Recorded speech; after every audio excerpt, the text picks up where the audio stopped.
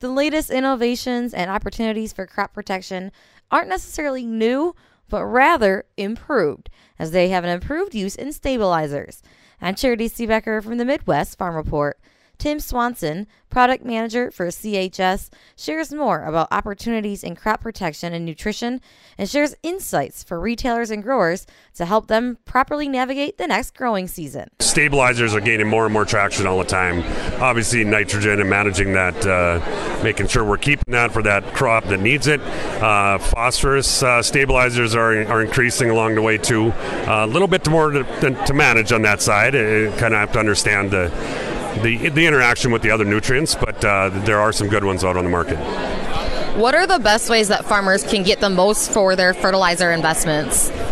Well, things have calmed down a little bit from some of the chaos we saw the last couple of years, but I guess when I'm working with growers and the agronomists, it's always don't look at just one crop year.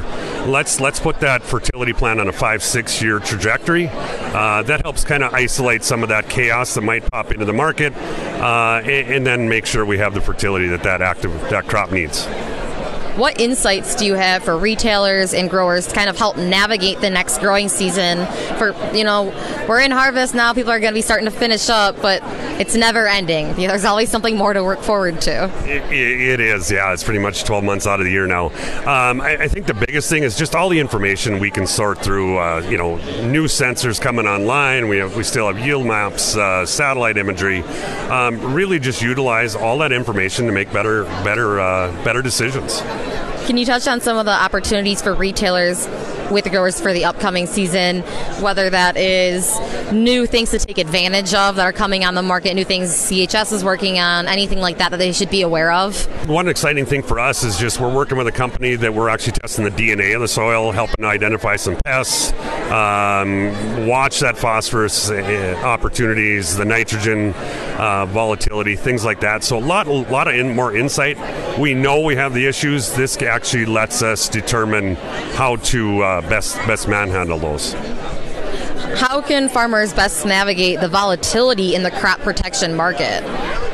Yeah, that too. I think a lot of that chaos, at least it's quieted down. The supply is kind of caught up. Logistics seem to be leveling off a little bit. So we work really hard to just stay one step ahead of the growers and their needs, but obviously just communicate with your local agronomist, and more we understand, the better planning we can do.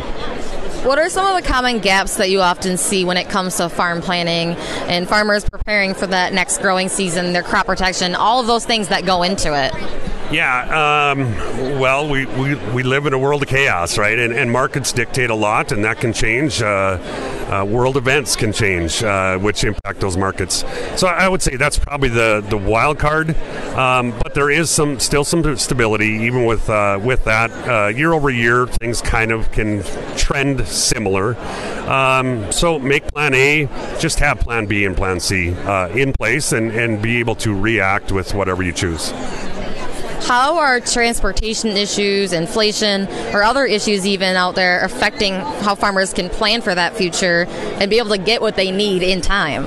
I think the transportation has really calmed down, it appears anyway. At least it's leveling off. The inflation part, that's kind of that silent thing in the background. We can manage our products, make sure they're there, but inflation is just touching us on every area. So, prices go up, and sometimes it isn't even the product, it's everything else involved. What do you see as the outlook for the rest of 2023 for farmers in the crop market?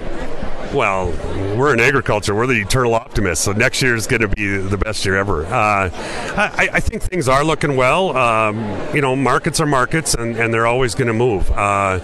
Being on the agronomy side, we work to just maximize that opportunity every year, and we'll continue to do that. That was Tim Swanson, product manager for CHS, along with us. He added that if you can store products throughout the winter, to do so. Take what you can now and work closely with your seller to discuss your plans, needs, or even changes to help plan for that upcoming year and market volatility. From the Midwest Farm Report, I'm Charity Seebecker.